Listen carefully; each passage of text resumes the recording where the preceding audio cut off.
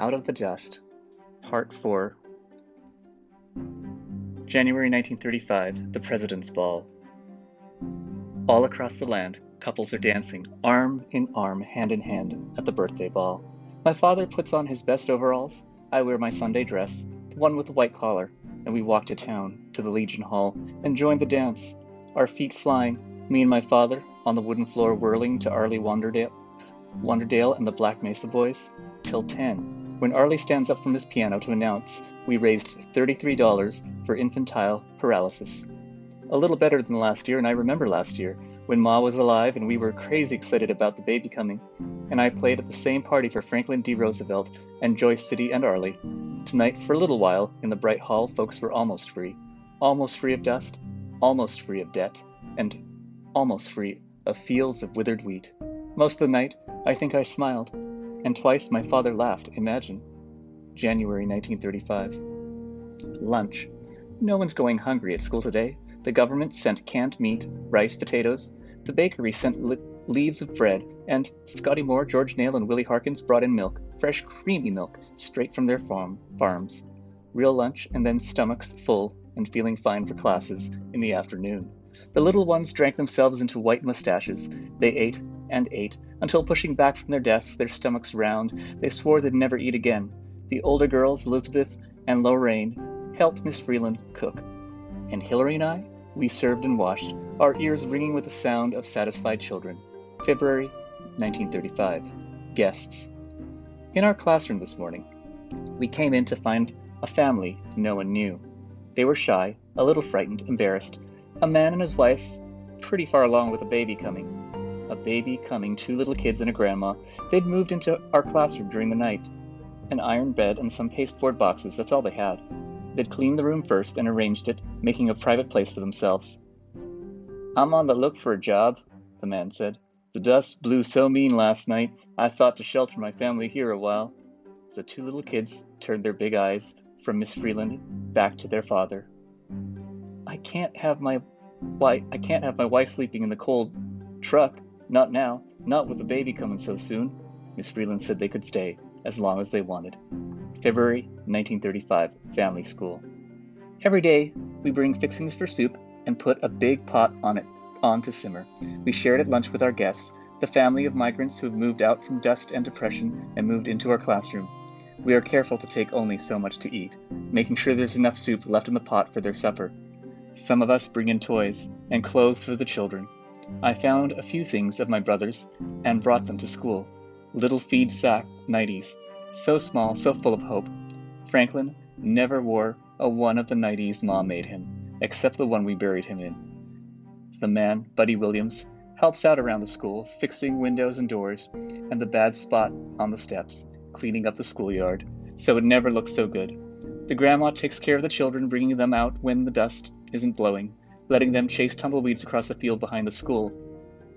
But when the dust blows, the family sits in their little apartment inside our classroom, studying Miss Freeland's lessons right alongside us. February 1935. Birth. One morning, when I arrive at school, Miss Freeland says to keep the kids out, that the baby is coming and no one can enter the building until the birthing is done. I think about Ma and how that birth went. I keep the kids out and listen behind me, praying for the sound of a baby crying into this world and not the silence my brother brought with him. And then the cry comes, and I have to go away for a little while and just walk off the feelings. Miss Freeland rings the bell to call us in, but I'm not ready to come back yet. When I do come, I study how fine that baby girl is, how perfect, and that she is wearing a feed sack nightgown that was my brother's. February 1935. Time to go. They left a couple weeks after the baby came, all of them crammed inside that rusty old truck. I ran half a mile in the dust to catch them. I didn't want to let that baby go. "Wait for me," I cried, choking on the cloud that rose behind them, but they didn't hear me. They were heading west, and no one was looking back.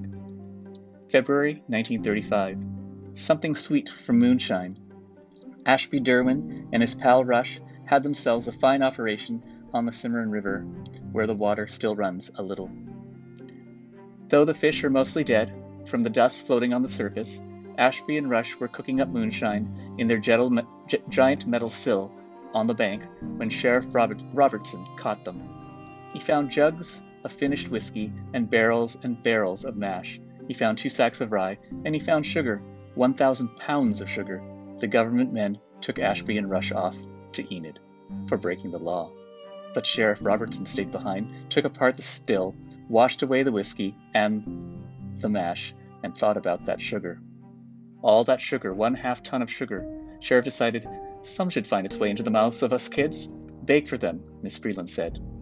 Bake them cakes and cookies and pies. Cook them custard and cobbler and crisp. Make them candy and taffy and apple pandowdy. Apple pandowdy? These kids, Sheriff Robertson said, ought to have something sweet to wash down their dusty milk. And so we did. February 1935, dreams. Each day after class lets out. Each morning, before it begins, I sit at the piano, the school piano, and make my hands work, in spite of the pain, in spite of the stiffness and scars. I make my hands play piano. I have practiced the best piece over and over till my arms throb, because Thursday night, the Palace Theatre is having a contest. Any man, woman, or child who sings, dances, reads, or plays, worth a lick, can climb onto that stage. Just register by 4 p.m. and give them a taste of what you can do. Land you're in. Performing for the crowd, warming up the audience for the Miss Maisel Herd players. I figure if I practice enough, I won't shame myself, and we sure could use extra cash if I won. $3 first prize, $2 second, $1 third, but I don't know if I could win anything, not anymore. It's the playing I want most, the proving I can still do it. Without Arlie making any excuses. I have a hunger for more than food. I have a hunger bigger than Joyce City. I want tongues to tie and eyes to shine at me, like they do at Mad Dog Craddock. Of course they never will, not with my hands all scarred up, looking like the earth itself, all parched and rough and cracking. But if R played right enough, maybe they would see past my hands, maybe they could feel at ease with me again, and maybe then I could feel at ease with myself. February 1935. The competition. I suppose everyone in Joyce City and beyond, all the way to Felt and Keyes, and even Guyman, came to watch the talent show at the Palace Thursday night, backstage. We were 17 amateur acts, our wild hearts pounding, our lips sticking to our teeth. Our urge to empty ourselves top and bottom made a sorry sight in front of the famous Hazel Herd players, but they were kind to us, helped us with our makeup and our hair, showed us where to stand, how to bow, and the quickest route to the toilet. The audience hummed on the other side of the closed curtain. Ivy Herford kept peeking out and giving reports of who was there, and how she never saw so many seats filled in the palace, and that she didn't think they could squeeze a rattlesnake into the back. Even if he paid full price, the place was so packed. My father told me he'd come once chores were done. I guess he did. The Grover boys let us off. They worked a charm. Baby on the sax, Jake on the banjo, and Ben on the clarinet. The Baker family following, playing just like they do at home every night after dinner. They didn't look nervous at all. The tap dancers, they rattled their teeth in their jaws and the eyeballs in their skulls. Their feet flying, their arms swinging, their mouths gaping. Then Sonny Lee Hallam tumbled and leapt onto the stage, the sweat flying off her, spotting the palace floor. Marsh Wharton struggled out, his accordion leading the way. George and Agnes Harkins ran their fingers over the strings of their harps, made you want to look up to the heavens for angels, but only scenery and lights, and ropes and sandbags hung overhead. And then there was me, on piano. I went on somewhere near the backside of middle, getting more and more jittery with each act, till my time came. I played Bye Bye Blackbird my own way, messing with the tempo, and the first part sounded like I used just my elbows, but the middle sounded good, and the end, I forgot I was even playing in front of the packed Palace Theatre. I dropped right inside the music and didn't feel anything till after, when the clapping started, and that's when I noticed my hands hurting straight up to my shoulders. But the applause made me forget the pain. The audience roared when I finished. They came to their feet, and I got third prize, $1, while Mad Dog Craddock singing won second, and Ben Grover and his crazy clarinet took first. The tap dancers pouted into their mirrors, peeling off their makeup and their smiles.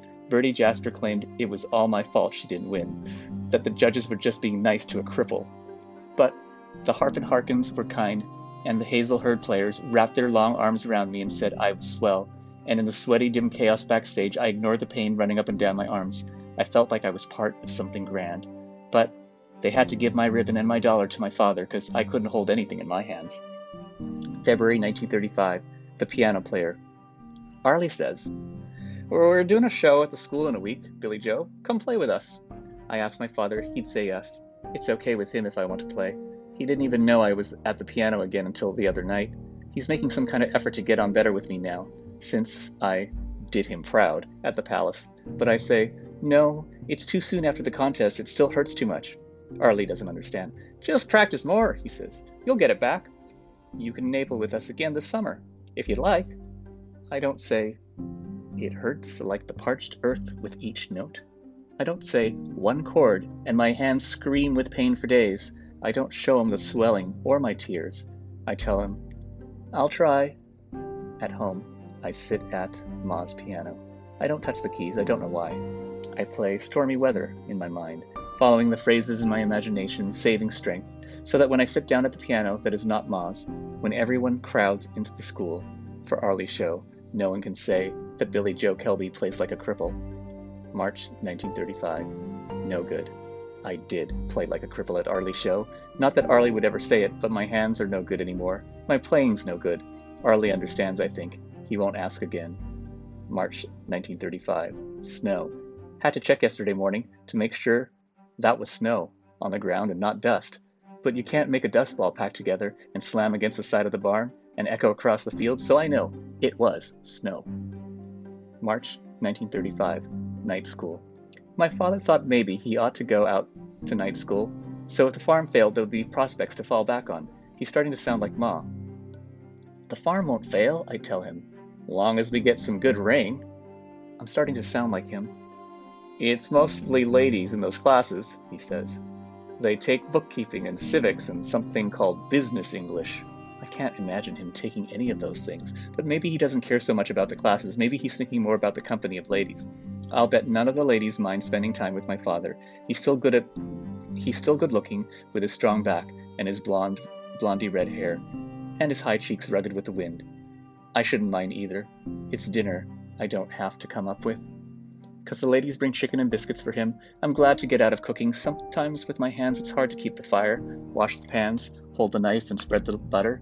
But I do mind spending time with all those biddies. I turn my back on him as he goes.